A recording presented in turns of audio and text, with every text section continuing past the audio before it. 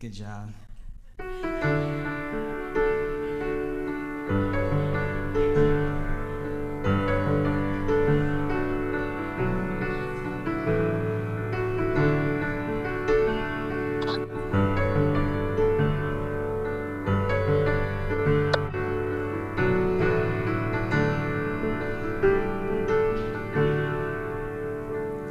Well, did you know creation is talking to you wherever you go and whatever you do? Yeah, the earth will keep giving you clue after clue so that you won't forget to remember what's true. Like every day when the sun rises high, the warmth that you feel is God's love by your side. Oh, and just like the birds who keep humming their tune, remember God sings songs of joy over you.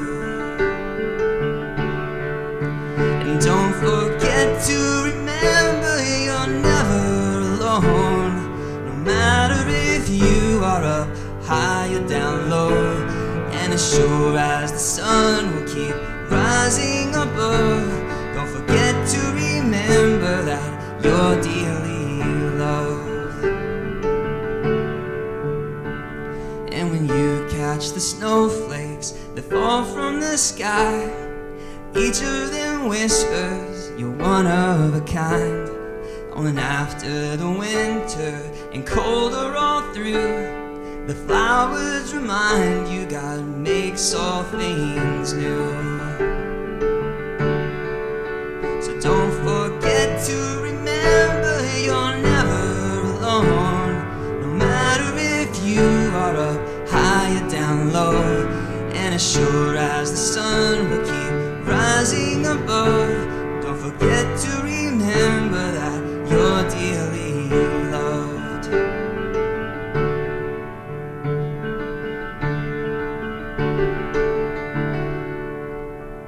So just like the stars won't forget how to shine, don't forget to remember that all of the time God's light will guide you wherever you go, and your love from the tops of your head to your toes. And let the whole earth remind you of what God has said from the moment you wake up till you go to bed. Oh, and even on days you forget what is true, don't forget to remember God won't forget you. Don't forget to remember God won't forget you. Don't forget to remember God won't forget you.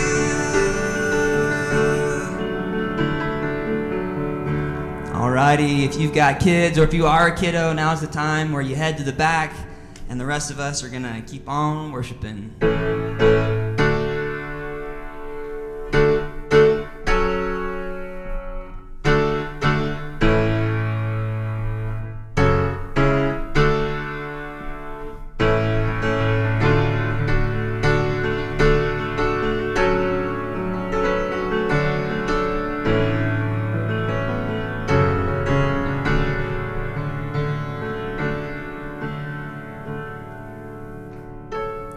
And I will turn to you when the night is falling, when my sin is calling, when the path sees straight and the smoke's in my eyes. I will wait for you when the future's blurry, amidst the rush and hurry, when the pain is real and the questions burn. 'Cause there's no limit to your love, there's no bottom to your ocean, there's no top to your mountain, and no end to your sky. There's no limit to your love, there's no bottom to your ocean, there's no top to your mountain, and no end to your sky. Sing that again. There's no limit to your love, there's no bottom to your ocean, no top to your mountain, no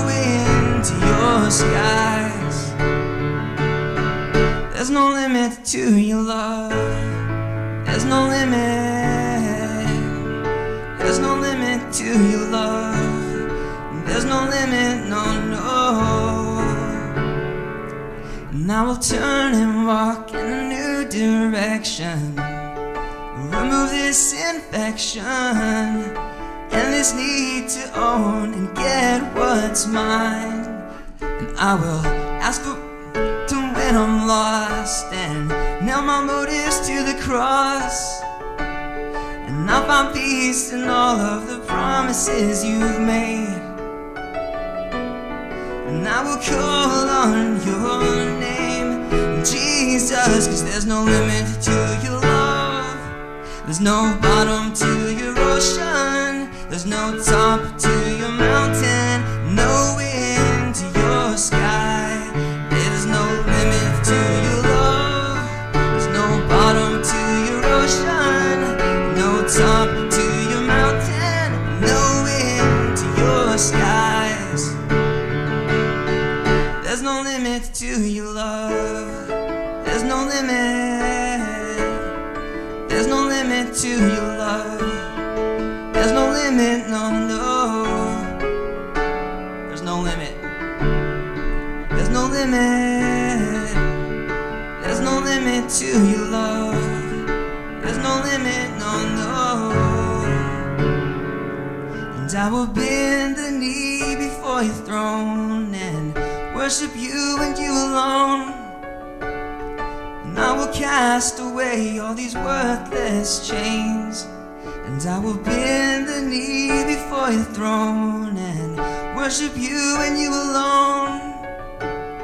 And I will cast away all these worthless chains. 'Cause there's no limit to your love. There's no bottom to your ocean. There's no top to your mountain. No wind to your skies. There's no limit to your love. No bottom to your ocean. No top to your mountain. No wind to your skies. There's no limit to your love. There's no bottom to your ocean. No top to your mountain. No wind to your skies. There's no limit to your love. No bottom to your ocean. No top to your mountain. No wind to your sky. There's no limit to your love. Next is Holly.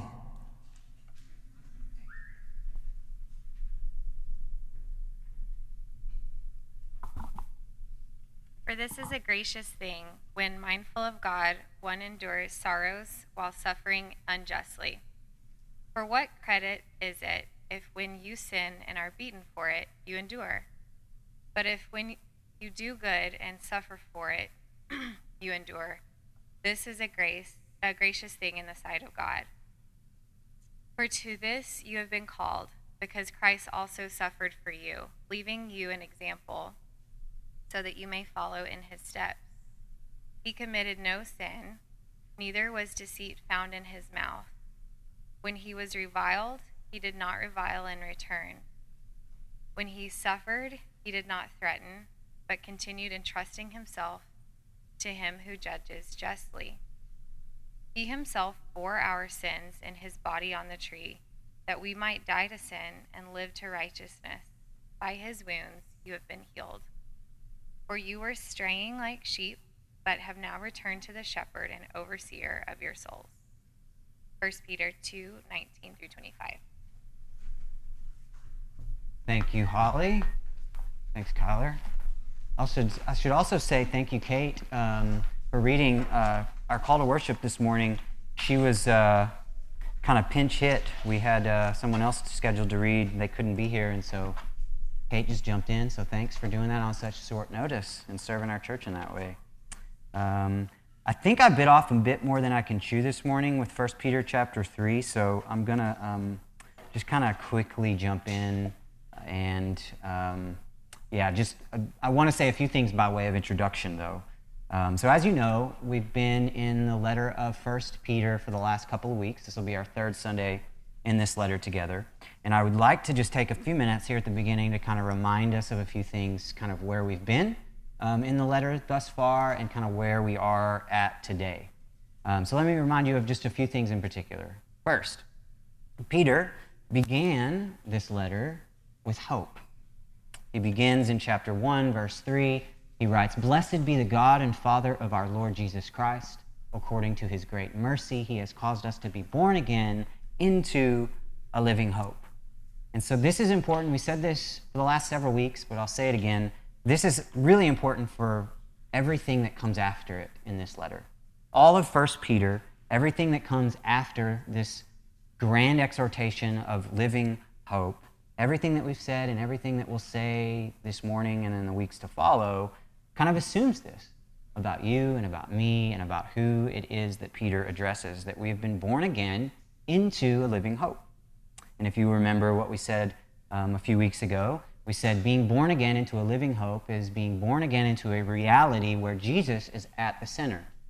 Being born again into a new way of life, into Jesus' way of life, his way, his truth, his life. We said that a living hope transcends our circumstances. In other words, living hope is not itself a circumstance. It's not just a place we arrive at where everything is kind of in order and feels right. It's not really even a what or a how. A living hope is a who. It's a person. It is Jesus Christ. He lives, so we have a living hope. Second, we saw that hope shapes us. So just in general, whatever it is you hope in is going to give your life purpose and meaning. It's going to ground you in something. It's going to kind of propel you into the future. It's going to guide your life and your character. In other words, just generally speaking, we become what we hope. Whatever it is we have our eyes set on, whatever target we're aiming at, that is who we will inevitably become. Specifically, the Christian hope, a living hope in Jesus Christ, ultimately we should expect to become Christ-like. If he is our living hope, and our heart's affection and our mind's attention are set on him, as we say each week in our gathering, then ultimately we should expect to become more and more like him. So you'll remember a few weeks ago I invited you to kind of consider, where is your hope at currently? Given everything that we've kind of all walked through over the last 18 or so months, I invited you to take a moment and just consider, where is your hope? Because to the degree that your hope is in something or someone else other than Jesus Christ, it is to that degree that you can expect to be less than Christ-like. Third reminder, you'll remember that I've suggested in each of the last 2 weeks that Peter is a letter very much concerned with the social status and political problems faced by the early church. I've kind of said that several different times. I've suggested, too, that we ought to at least make an attempt to translate the social status, political issues of the early church into our own day and try to apply whatever it is that Peter has to say to them to ourselves, bring them into our contemporary world. John Eliot is a New Testament scholar, and he writes it this way: 1 Peter is the New Testament writing that most systematically and comprehensively addresses the issue of Christian alien residence and responsibility within the structure of non-Christianity.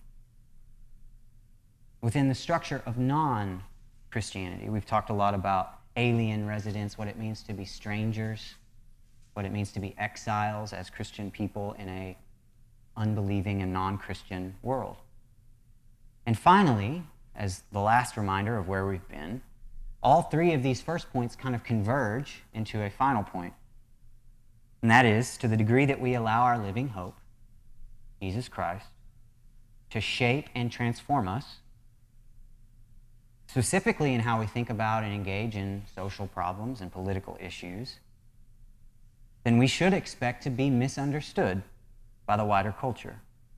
That is, as Peter will even tell us, we should not be surprised if, as those who follow Jesus, that we tend to not fit in the categories that are given to us. within our social, political, cultural world. That is, that as we follow Jesus, inevitably we'll realize that we don't fit neatly into the left or the right. We don't fit neatly into Republican or Democrat, liberal or conservative, fundamental or progressive, because, as we see in the scriptures again and again, Jesus tends to challenge us on either extreme. He has something to say to both ends of these spectrums. And so if you'll remember last Sunday, in chapter 2, we looked at how those of us that have been born again into a living hope, as we go and try to go into the world as a sent people, as a chosen people, find ourselves caught up into three things. And we saw last week in chapter 2 that we're caught up into a people, that is the church. We saw that we're caught up into a purpose as the church, as the chosen people of God, with, as I mentioned during the announcements, in this kind of twofold task of inward purpose and outward purpose. We'll talk a bit more about that this morning as well.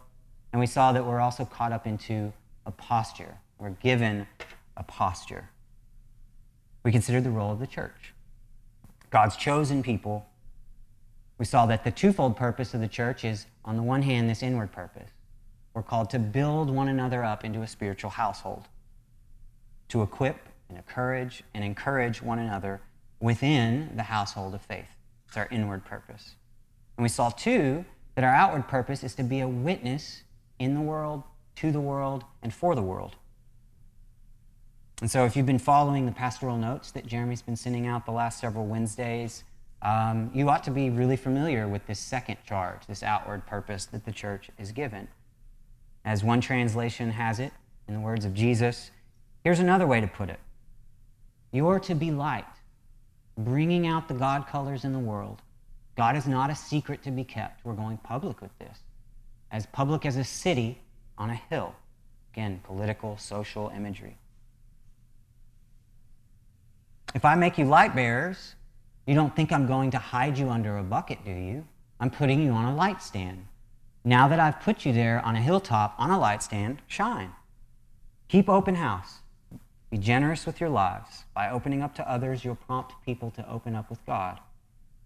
This generous Father in heaven comes from Matthew 5, Sermon on the Mount. We saw last week, too, that this purpose, we undergo or we take on this purpose with a certain posture. We saw that when either edifying the church, our inward purpose, or when witnessing to the world in our outward purpose, we saw that Jesus gives us the posture of submission, service, and suffering.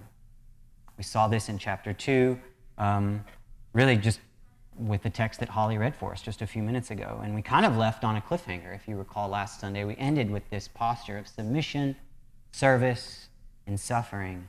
For to this you have been called. What is this? This posture that Jesus took. Submission, service, suffering. Because Christ also suffered for you, leaving you an example so that you might follow in his steps. And so this morning we're going to continue considering this posture that we were given in chapter 2. And this morning we're going to look at submission, service, and suffering in some of the most ordinary, mundane, and intimate relationships that we will ever have. So just again, as we begin, before we get to our text, let me point out a few things. Much of this is kind of assumed in this letter, and much of what I'm about to say is really kind of assumed throughout the entire New Testament. But I think as modern people, we just kind of miss it and we don't really pick up on it. So I just want to make it explicit for all of us because I think it's really important and actually rather helpful. So Peter, in this letter, is writing to a group of what we would nowadays consider house churches. These were churches that met within kind of smaller, again, house churches. He addresses households, in essence. And so this is going to include married men and women. It's going to include house servants, laborers, their children, of course. It's going to include extended family, some of whom were also married men and women. Here's the really interesting thing. It's going to include family members that do not yet believe the way that these Christian believers do. And it was this hodgepodge, this ad hoc amalgam of relationships that Peter addresses in this letter. This is to whom he is writing. And so, before we jump in, we just need to recognize that Peter is writing to households.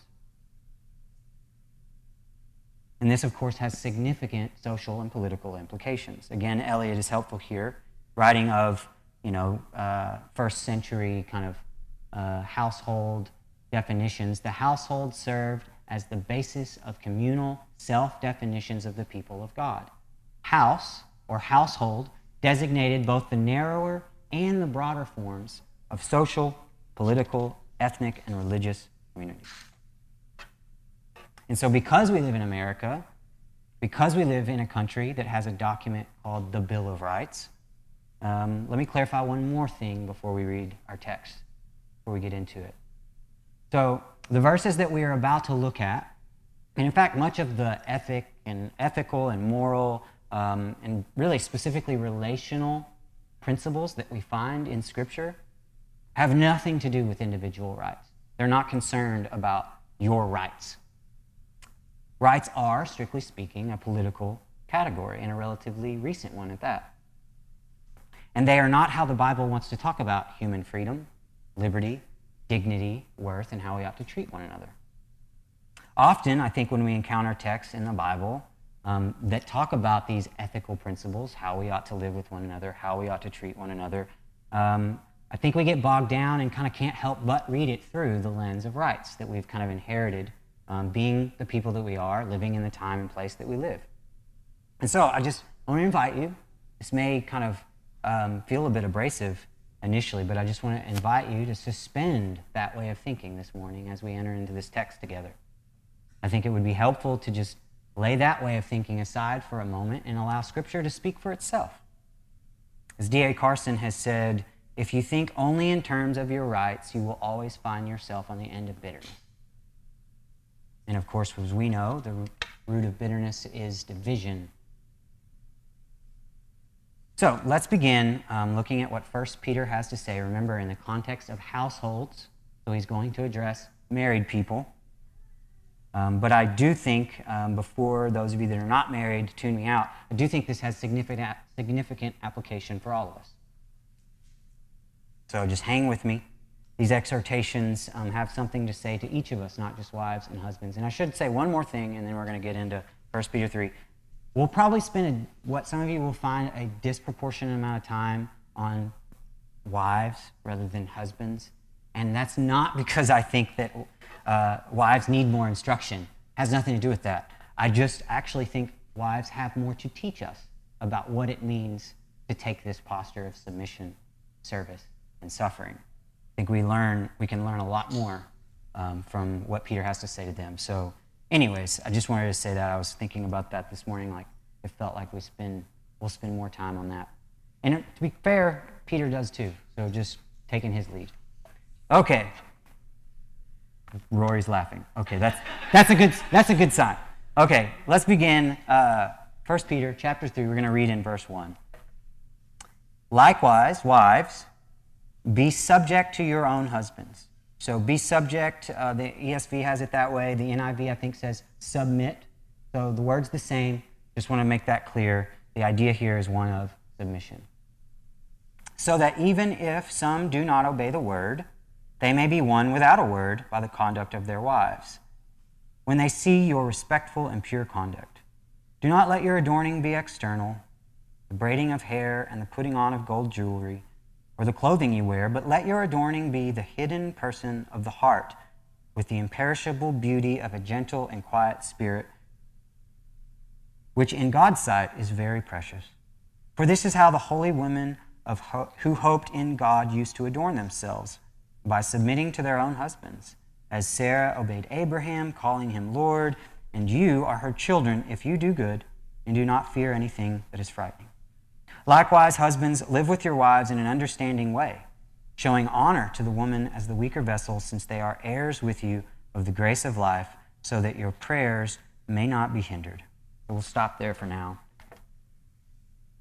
So notice the first word here, at least in the ESV, the first word, likewise. So this word to be clear, reaches all the way back through what Holly read for us, all the way to the middle of chapter 2. So already, knowing where we've been in chapter 2, we should be clued in to this posture of submission, service, and suffering. So let's just look at it quickly. Peter uses this word several times throughout the letter. The likewise, most commentators kind of agree that the likewise is referring back to chapter 2, verse 13, where Peter writes, be subject or submit to, for the Lord's sake, every human institution, whether it be to the emperor as supreme or to the governor as sent by him to punish those who do evil and to praise those who do good. He'll use this same word again later in the chapter in verse 18. Servants, be subject, submit to your masters with all respect, not only to the good and gentle, but also to the unjust. Of course, he uses it here in chapter 3, and then he'll use it one more time in chapter 5. Likewise, you who are younger, be subject to, submit to the elders. Clothe yourselves, all of you, with humility toward one another, for God opposes the proud, but gives grace to the humble. So, with all of that in mind, understanding that this idea of submission, this notion of being subject to something, obviously is not called out as only the task of wives, but there's some idea of submission given to kind of all of us, one way or another. So I just want to keep that in front of us. And now let's look at what it means to be subject to your husband in the context of marriage. And so we'll do that by just simply saying what submission is not. I think if we get all the goofy ideas we have about it out of the way, hopefully what's left will make good sense for us. And as I said a moment ago, I think we should keep in mind what a wife being subject to her husband has to teach the rest of us about what it means to take the posture of submission more generally. So I'll try to kind of tease that out as we go, but keep that in front of you. So submission does not mean agreeing with everything that a husband says or does. You see this in verse 1, right? Where the wife is called, where the wife is a Christian, but her husband is not. It's assumed that her husband doesn't believe. So he has one set of ideas, she has another set of ideas, and they disagree about the most important thing that they could ever disagree about, namely who Jesus is and what he came to do. So submission can't just mean agreeing with everything that a husband says or does. So likewise, nor does the submission in the social or political sphere mean that we are going to agree with every policy decision, every value that's enacted in legislation. Submission does not mean leaving your brain and your IQ and your will at the door. It's not the inability or the unwillingness to think for oneself. So wives are not called to be a carbon copy of their husband. Submission does not mean that wives give up their autonomy. But it does mean that they consider their husband's wants and desires, just as their husband ought to consider theirs. Submission does not mean avoiding every effort to change their husband, right? The whole point of these verses right here is that the wife is going to strive to win her husband over to the way that she believes, to convince him to see God change his heart so that he might see Jesus as Lord and Savior. So paradoxically, this is weird for us, but sometimes submission is the very means by which people change. So I invite you again, what does that say about how we engage in a world socially, politically? But conversely, neither does this mean that a wife's only job is to change her husband. Submission does not mean putting the will of one's husband before the will of God. This is probably obvious for most of us. She's a follower of Jesus, her husband is not. Ultimately, she submits to Christ. Submission to Jesus relativizes our submission to our husbands. It relativizes the way that we submit to governments, employers, etc. Submission does not mean that a wife gets all of her spiritual nourishment, her spiritual growth and leadership from her husband. Doesn't mean that's the only place she has to go if she's looking for guidance and spiritual nourishment. Of course, a good husband should be a place for spiritual nourishment and growth for his wife. He should be a source of strength. But what this text is showing us is in this particular instance, he is not, given that he's not even a believer. So what the text shows is that when a husband's spiritual leadership is lacking, a Christian wife actually has other resources that she can go to. She can go to Christ. She has her own responsibility for her spiritual growth. The text, in fact, kind of assumes somewhat the opposite. Not that the wife will be utterly and exclusively dependent on her husband for spiritual growth and nourishment. It actually assumes that she will develop strength of character and spiritual vitality on her own, not from her husband, but for her husband. Verse 5 says that her hope in God and the hope that her husband will join her there is up to her. And so sometimes I know this will ruffle some feathers, and I don't know that it's necessarily a problem around here. I know most of all of you somewhat well, so I don't know that it's necessarily an issue around here, but I'll say it anyways. I do think in our tradition, in a lot of the circles that, kind of our spiritual lineage comes from, I do think often, again, this will ruffle some feathers, sometimes wives shirk their responsibility and they fall back into some complacent thing where they want to lay all the burden on their husband. And so they place too much of their own spiritual vitality and nourishment on their husband, and they don't take responsibility for themselves. So now that I've made at least half the room mad, finally, submission is not coerced or forced or the result of fear. Submission is not coerced. Verse 6 says that you, the wife in question here, are Sarah's children if you do good and do not fear anything that is frightening. So in other words, submission is a free act. It is uncoerced. It is not the result of fear. And so a Christian wife is a free woman. When she submits to her husband, whether he is a believer or unbeliever, she does it in freedom and not out of fear. And so likewise, biblical submission in general to anyone or anything, remember verse 13 from chapter 2, be subject for the Lord's sake to every human institution. Generally speaking, biblical submission will always be uncoerced, never motivated by fear, but out of respect, honor, and love. Whether it's husbands in the context of marriage, whether it's governments, whether it's our parents, our employers, submission is always a free act. To bring it all home, submission is not weakness. It is not passivity. Instead, submission itself is an act of service and a demonstration of strength.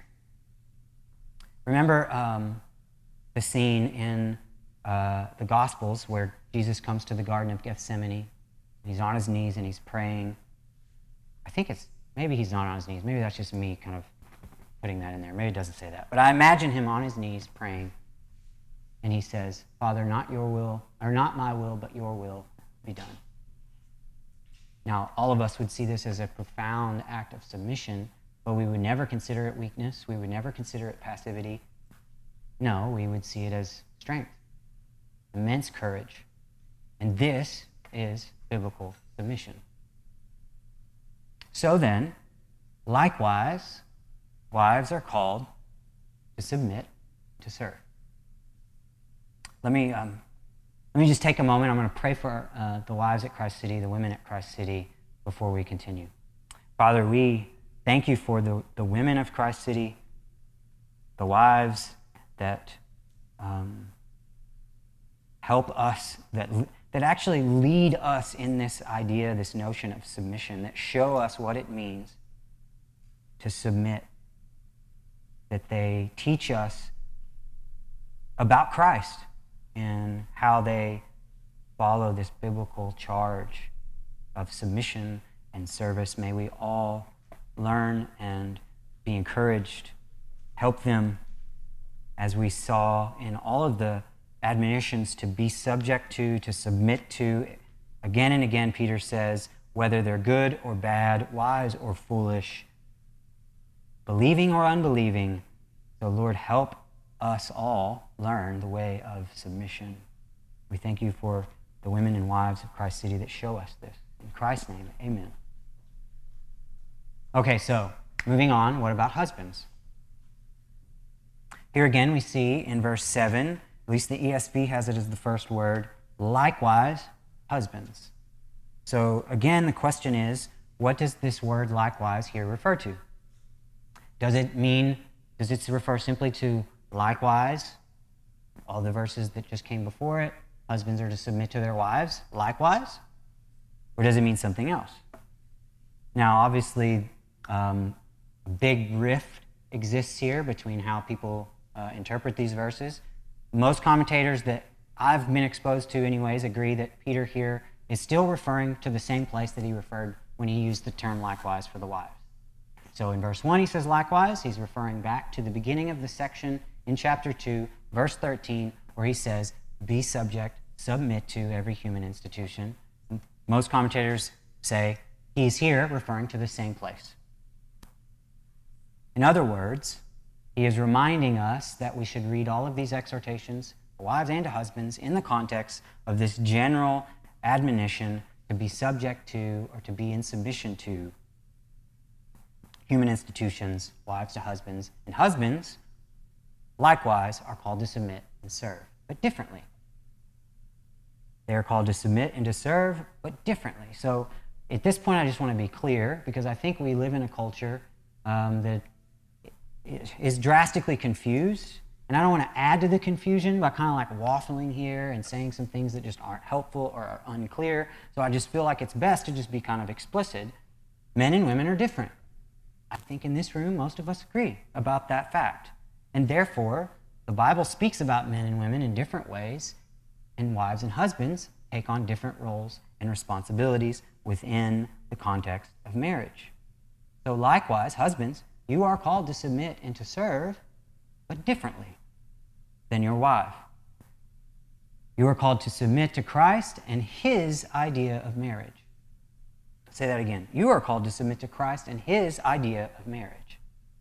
Husbands are not called to submit to the culture's idea of marriage. They're not called to submit to society's ideas about marriage, the Supreme Court's ideas about marriage, or any other conception of marriage that is currently in vogue.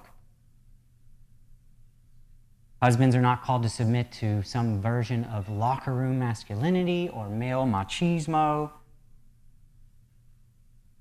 but you are called to submit to Christ and his ideas about marriage. You're also not called to submit to these reactionary misunderstandings and misconceptions about what it means to be a man and a husband, as our culture kind of reacts to the abuses of men throughout the age. And so you're not called to shrink back from your responsibility as a man, as a brother, as a husband, or as a father. You're not called to submit to the blurring of the lines between what it means to be men and women, or the confusions about what it means to be husbands and wives. You are called to submit to Christ and his ideas about marriage, and you are called to serve your wife and your family.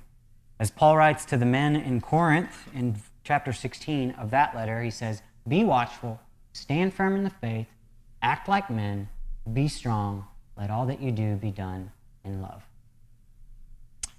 And here's the thing that I think sometimes we forget, or we just overlook, or somehow trip up on, but here's the thing.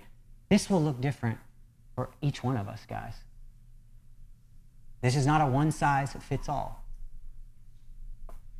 In every marriage, for every man, in every circumstance, in every family and household, the way that we live this out will look different, and that is okay.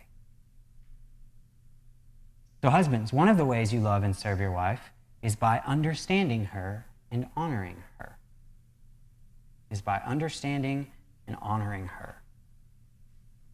So many of the guys that I know, many of us, so I'll speak of myself too, understand lots of things. We spend an inordinate amount of time understanding various sports. We know the NFL draft every spring. We know the roster for every Major League Baseball team. We understand how the stock market works. We understand how compound interest functions within our economy, all of these things. And yet, we spend very little time trying to understand our wives. And to understand and to honor someone, something I think often goes overlooked in these conversations about men and women, wives and husbands, to understand and honor someone, according to Scripture, includes allowing them to make their own decisions even when we disagree with them. It means allowing them to make their own decisions and accept the consequences for those decisions, even if at times we disagree. In other words, it means to understand that they too are made in the image of God, and that means we are called to honor their freedom and their dignity. And so husbands, one last thing. Men, one last thing. I don't think this is an issue around here, but I'll say it anyways as just kind of a final warning or word. Husbands, men, we need to understand the difference between submission and oppression. You do not confuse these two things. Submission is a free act, as we've said, that involves trust, respect, and authority, all of which should be present in a marriage. But oppression is a coerced act that involves manipulation, fear, and tyranny, none of which should be present in a marriage. And so, again, as a final warning, do not confuse these two things. Submission and oppression. So let me pray for the husbands, the men of Christ City, before we move on.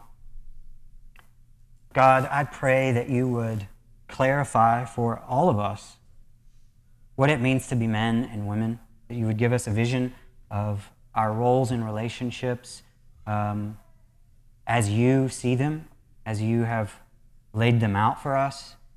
God, I pray that on one side, we would not fall into the trap of this goofy, authoritative or tyrannical notion of being this, I don't even know the word, but don't let us fall into these crazy notions of abusive, oppressive male dominance. But also, Lord, I pray that we would not fall off to the other side where we would shrink back and be complacent or selfish or timid, but that as men, as husbands, as fathers, we would live into the call that we have to care for our families, to understand and honor our wives, and to submit to Christ. In his name, amen. Let's keep reading. We're going to continue in verse 8 now. So again, I mentioned at the beginning, I bit off more than I can chew. This is really 2 sermons in one. So, part 2. He writes, "Finally, all of you have unity of mind, sympathy, brother love, a tender heart, and a humble mind. Do not repay evil for evil or reviling for reviling, but on the contrary, bless. For to this you were called, that you may obtain a blessing. For whoever desires to love life and see good days, let him keep his tongue from evil and his lips from speaking deceit. Let him turn away from evil and do good. Let him seek peace and pursue it. For the eyes of the Lord are on the righteous, and his ears are open to their prayer, but the face of the Lord is against those who do evil." And you'll notice in your scriptures that it refers to Psalm 34 there. That's the quote that Peter is using, in which Kate read for us to begin our gathering. All good. Okay, so here again, it may take a bit of work, but remember the context that we're in. Remember that we're still in this section that Peter began with, be subject to every human institution. We're still thinking around this idea of submission. We're still thinking around this idea of service that's still in the foreground. And now the admonition is generally to the church.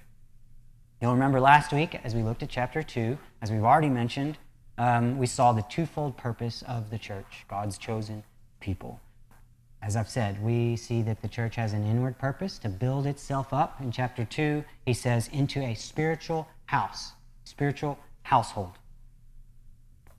And we see that God's chosen people also have an outward purpose, that is to bear witness to the gospel in the world.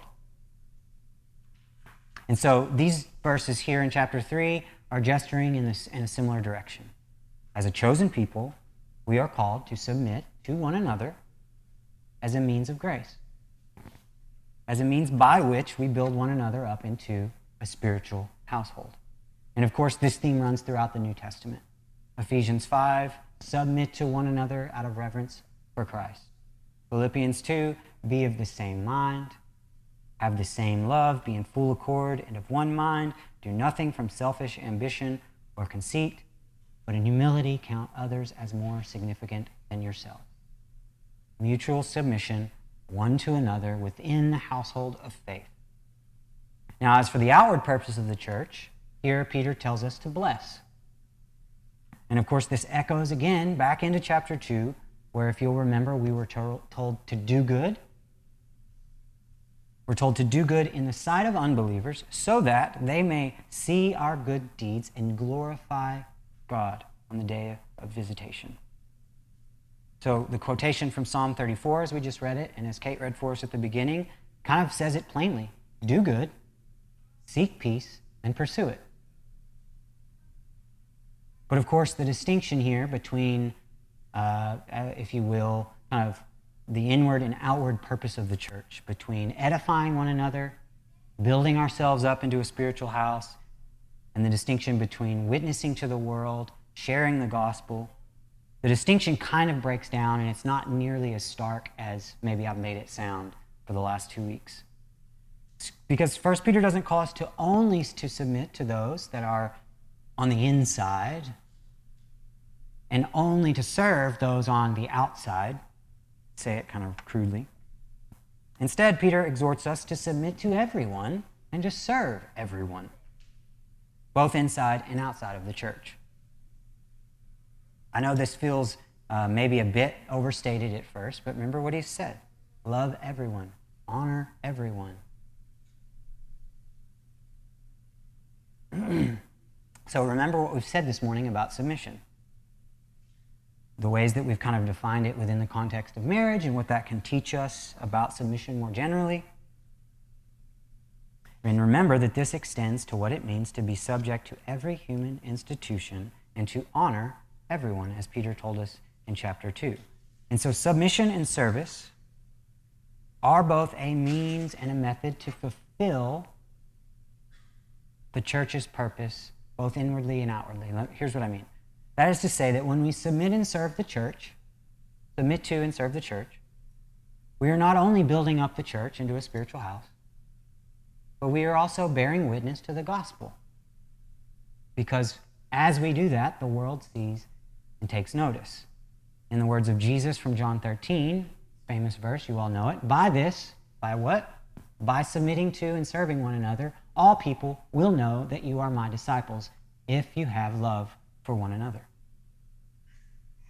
But additionally, when we submit to and serve those outside of the church, we are not only bearing witness to the gospel, but we are building up the church into a spiritual household, into a place and a people where God dwells and does what God does: save, heal, bless, and redeem.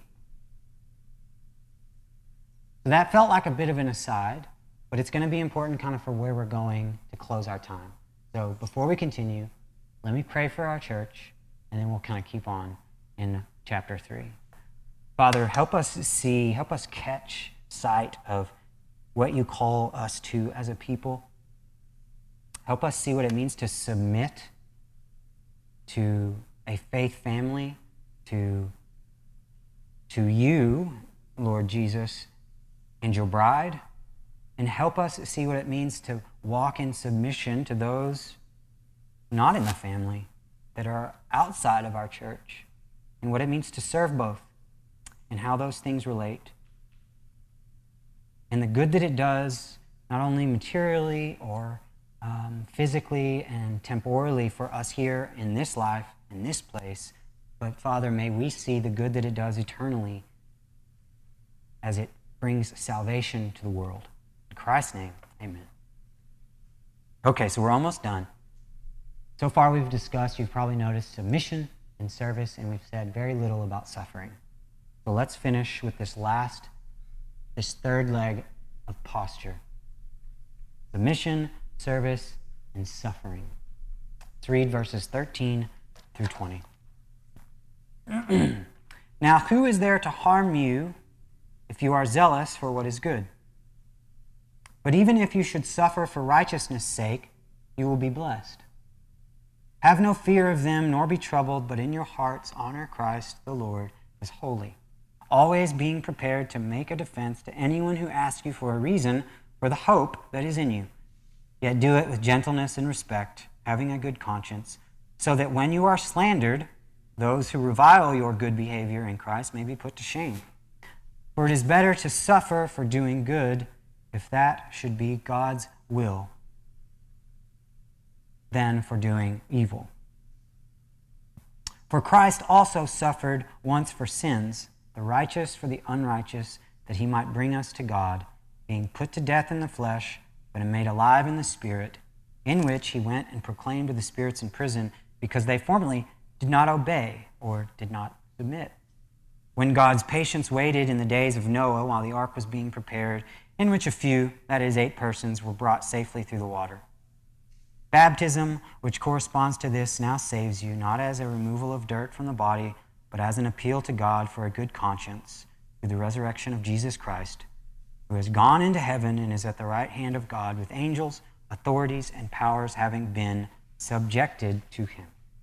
So there's a lot in those verses. We're not going to get into the weeds with Jesus going to proclaim to the spirits that did not obey, baptism in relation to Noah. For our purposes, we're going to just stick on this posture of suffering, submission, service. Francis Buford, some of you may have read this book. I really enjoyed it. And a few years ago, wrote a book called Unapologetic, Why Despite Everything, Christianity Still Makes Surprising Emotional Sense. And he writes this. He says, some people ask nowadays what kind of religion it is that chooses an instrument of torture for its symbol, as if the cross on churches must represent some kind of endorsement. The answer is this: one that takes the existence of suffering seriously. One that takes the existence of suffering seriously. So in this life, in this world, with these people, the question is not if, but when you will suffer. You and I will suffer sometimes because of our faith. That is, it will be explicitly because we follow Jesus that we will experience suffering. In Peter's time and place, this was much more overt, much more physical. It came in the form of direct persecution. It was a consequence. It was a direct consequence of believing. The believers, the churches in Peter's day, were persecuted, were slandered, beaten, imprisoned, executed, and ostracized because they were Christians. And this type of suffering still goes on in some parts of the world today. We often lose sight of this, given where we live. In our time and place, however, we too will suffer because of our faith from time to time, although it will be drastically different. We should expect to be misunderstood. We should expect to be slandered. We should expect to be reviled. And we should expect to be silenced. There will be times when following Jesus is at cross purposes with the world's agenda. We won't always be given a fair hearing. We won't be allowed to nuance our views or explain our positions. We will experience prejudice. We will experience partisanship. And we will be misrepresented and associated with ideas and movements that are not our own. But as 1 Peter tells us, we will also suffer not merely because of our faith, but in spite of our faith. But in spite of our faith. And this too will lead to suffering. As we go to bless the world, as we go to alleviate suffering, our very attempts to do so will cause our own suffering. That is, we will be taken advantage of, exploited, overlooked, and our willing submission will be co-opted as passivity, complacency, and oppression. So our attempts at service will be received as threats. Our attempts at submission will be perceived as attacks. Or as Peter will tell us in the next chapter, beloved, do not be surprised at the fiery trial when it comes upon you to test you, as though something strange were happening to you, but rejoice insofar as you share Christ's sufferings. So we should expect to encounter suffering in the world in all its forms, physical, psychological, and spiritual. Now, all that I've said about suffering just now is really obvious to most of us. It kind of goes without saying. I think most of us assume that, and we're not surprised when that happens. But what I think does surprise us, in an aspect that we often are not as well familiar with, well, we're super familiar with it, but it doesn't go said, is that sometimes we're surprised that we find ourselves suffering in the very relationships that we've talked about this morning. Oftentimes, we're surprised when we suffer, not in our interaction with an unbelieving world, not as we go into the world to try to share our faith or serve a world that doesn't want us to help, but we're super surprised and caught off guard when we find ourselves suffering in our marriages, in our families, with our friends, in our workplaces, and in our church. Inevitably, when you and I submit to and serve other human beings, suffering is not far behind. So I'm here to cheer you all up this morning and make sure you leave feeling really good about life. But here's the truth. Your love will be ill-received. It will be exploited and rejected. Your submission will be trampled on, taken advantage of. Your attempts to love will be rejected and not reciprocated. I think we all know this. I think we've all experienced this. Sometimes it is the most intimate and close relationships that have the capacity to hurt us the deepest. And it hurts. This isn't to blame your husband or your wife. This isn't to blame your family of origin, your parents. This isn't to blame those that have disappointed you in the church. It is, however, to be honest about the realities of life together in this world, in this place, in the midst of sin, that we bump into each other, that we step on each other's toes, that we say things that are insensitive and inconsiderate, that we don't have the full story, that we disagree and then argue poorly, that we lose our temper, say things we don't mean, and it hurts. And in all of this, in all instances of suffering, what 1 Peter tells us is that our posture remains the same. One of submission and service, one of love and blessing, holiness and honor, worship and witness, peace and patience, gentleness and respect, all of which Peter calls us into in the midst of suffering. Because this is what we are called to, both in our interactions with those inside the church and outside of the church, and perhaps the most challenging, with those in our own homes. And so as a final point, if we can pull this off, which with God's help you can, we'll talk a bit more about that at communion in a few moments, but if and when we assume this posture of submission and service, inevitably the world will take notice that when you and I adopt the posture of Jesus, submitting to and serving and suffering in the world and for the sake of others, inevitably the world will take notice and those around you will be curious. Which brings us to the famous verse, 1 Peter chapter 3, verse 15. Therefore, be prepared to make a defense to anyone who asks you for a reason for the hope that is in you. This is not a call to apologetics. or to some philosophical defense of the gospel, or a systematic explanation of the logical coherence of our faith, or any of the other ways we often misapply this verse. What Peter is saying here is this: when you submit, serve, and suffer, it will raise questions in the minds of those around you. And so you ought to be ready to tell them where you get your strength from, what sustains you, what girds you up, what holds you. You should be ready to share your hope. It is suffering that raises questions in the minds of those around us. It is submission that seems absurd, and it is service that feels, I don't know the word, but sometimes it feels like the way we serve the world, like it's not doing anything, and yet we keep doing it anyways. And these will raise questions in a watching world. So let me close by saying this. You should be ready to share your hope. Christ in you, the hope of glory. Brothers, sisters, the household of faith that we call Christ City Church, do not shrink back. Do not grow weary in doing good. Learn the way of Jesus. Learn the way of the cross. Die to yourself daily. Take the posture of submission, service, and suffering, and have this mind among yourselves, which is yours in Christ Jesus, who took the form of a servant, submitted himself to suffering for your sake, for you, and for me. Let's pray and ask for God's help, and then we'll continue. Father, thank you for this, not only example, but this life that we are invited to receive in Jesus Christ.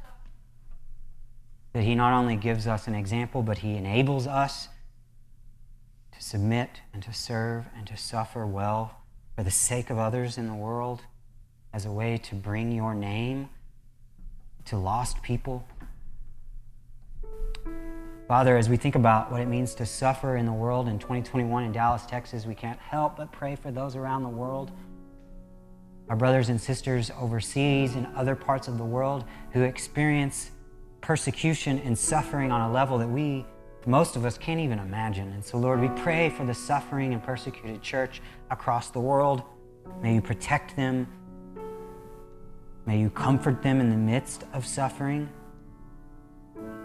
God, may they lead us in what it means to suffer for your name's sake. Lord, we pray for our families, for our marriages, for all the various ways that we are called to submit and serve and suffer in this life. And Lord, may you enable us so that as we're given opportunity to share the hope that we have, you may get the glory and people may come to know you. So Lord, we love you. We pray that you would renew our hearts and our minds. Show us the way of Jesus, the way of the cross. It's not that all of life is suffering. The cross shows us that there is vindication, that there is triumph, that there is overcoming. But Lord, as we sit in 1 Peter, we want to hear what this letter has to tell us about what it means to follow Jesus. So show us submission, suffering, and service for your sake. In Christ's name, amen. All right, guys, you're welcome to go ahead and stand. We're going to sing a song.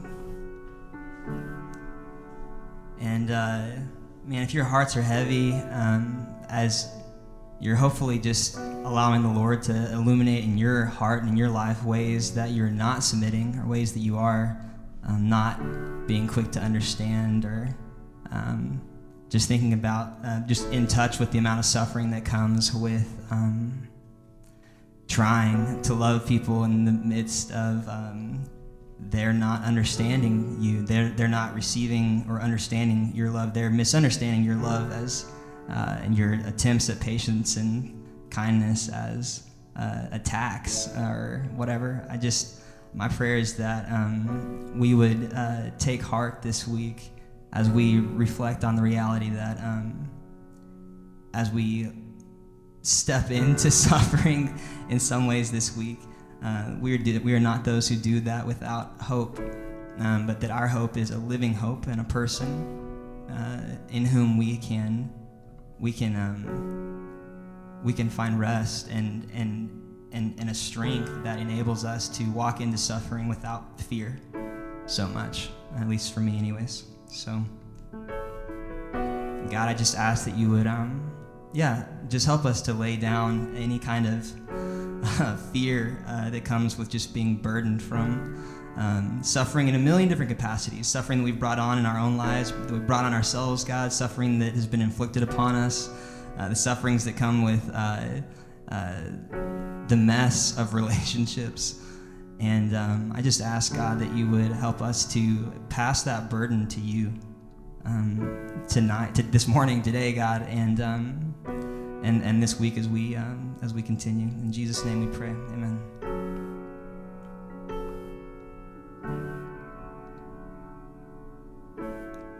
I've carried a burden for too long on my own. And I wasn't created to bear it alone. I hear your invitation to let it all go. Yeah, I hear it now. I'm laying it down, and I know that I need you. So I run to the Father. I fall into grace.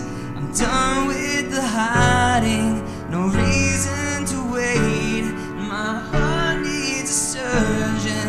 My soul needs a friend. So I run to the Father again and again and again and again. Whoa, whoa, whoa. You saw my condition, had a plan from the start.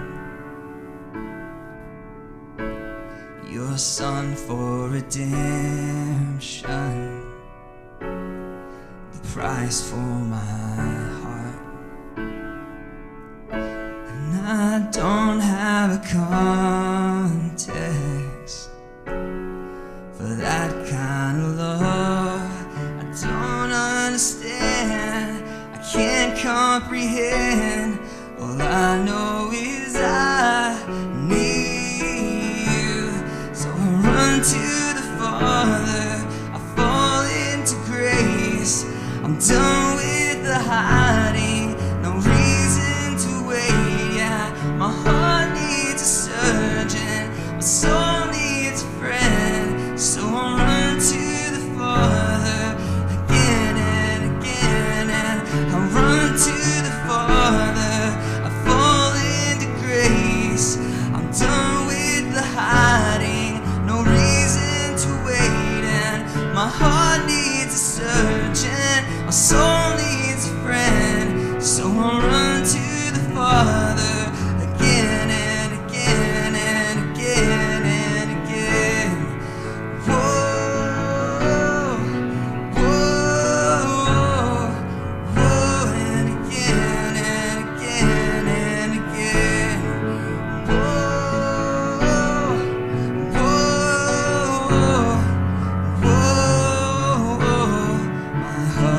Has been in your sight long before my first breath.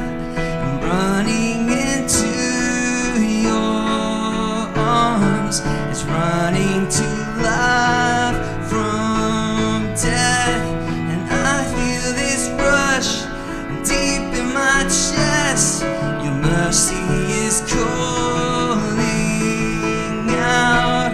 Just as I am, you pull me in, and I know I need you now. Run to the Father, I fall into grace. I'm done with the hiding, no reason to wait. Yeah, my heart needs a surgeon, my soul needs a friend. So I run to the Father again and again and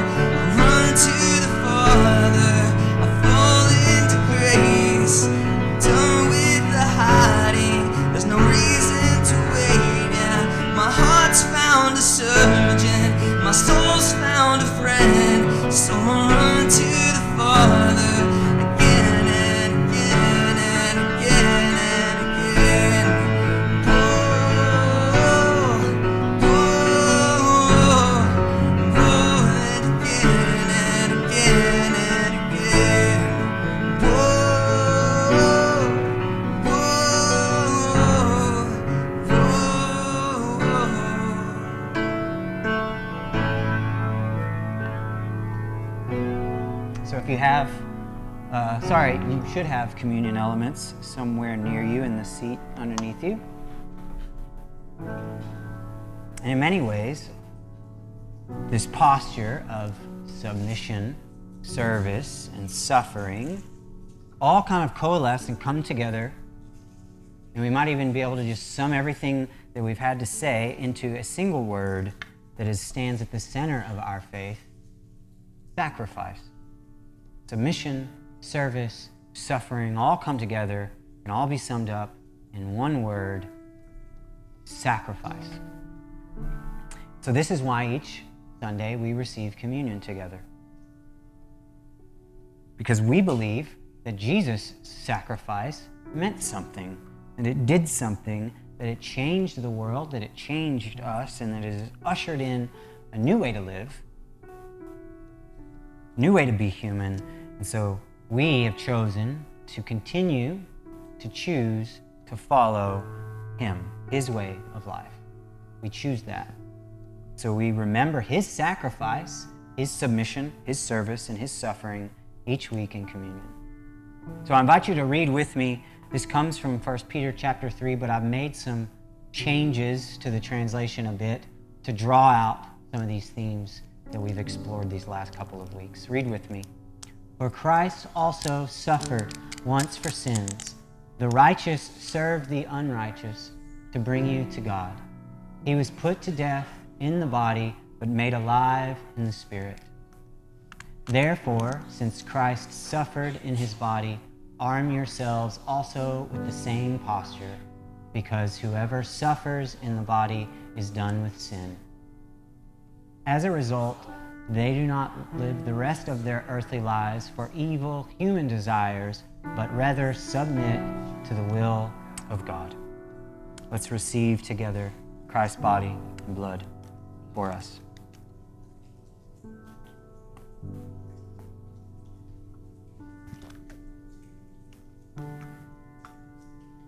Quickly, I know that we've ran a bit over this morning. I apologize. It took longer than I thought. If you have somewhere you need to be, you need to cut out, feel free to.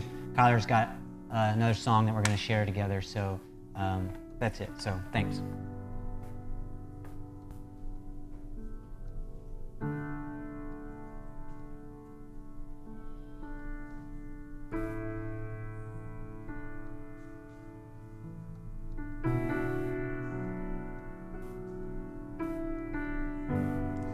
I approach the throne of glory. Nothing in my hands I'll bring, but the promise of acceptance from a good and gracious King.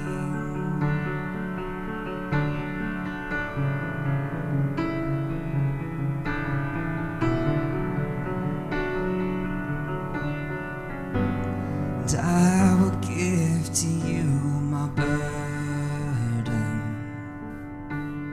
and as you give to me your strength, come and fill me with your spirit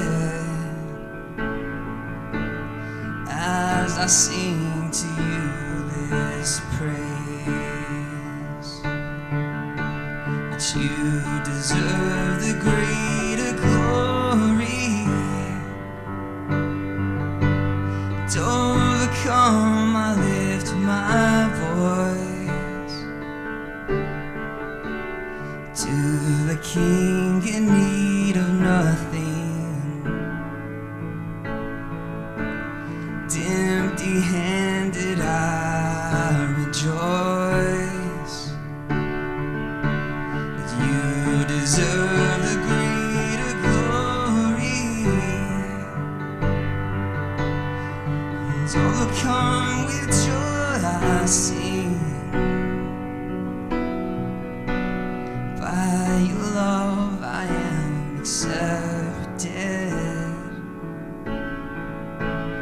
You're a good and gracious King.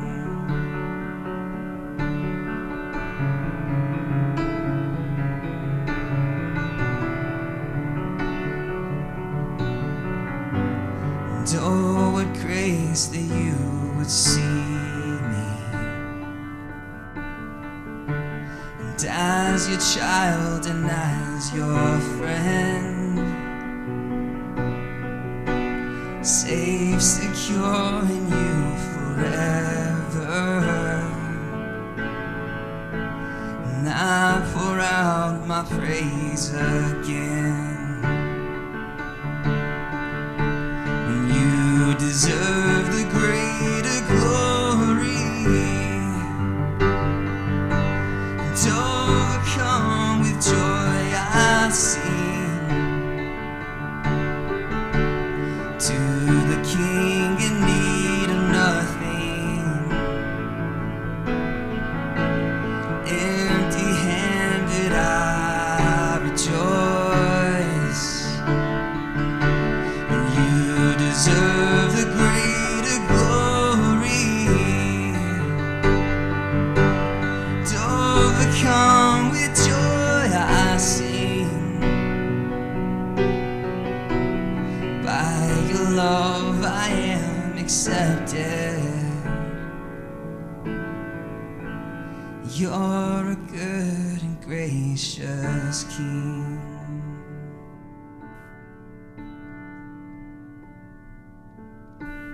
Holy, holy, Lord Almighty, good and gracious, good and gracious, holy, holy, Lord Almighty, good and gracious King, good and gracious King, holy, holy, Lord Almighty, good and gracious, good and gracious, holy, holy, Lord Almighty,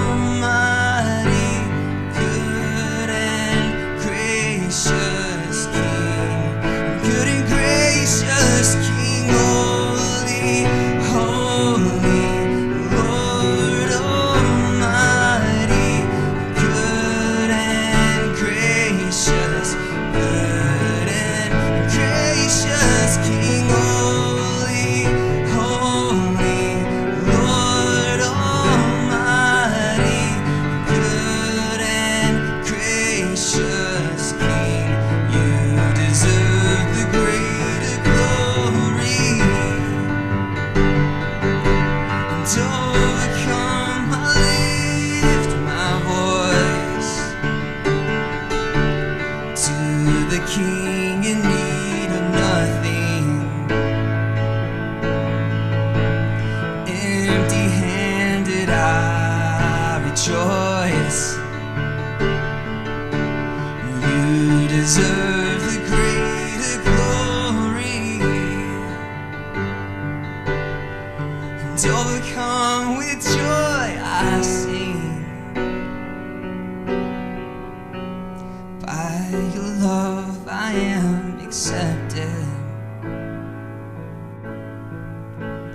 You're a good and gracious King.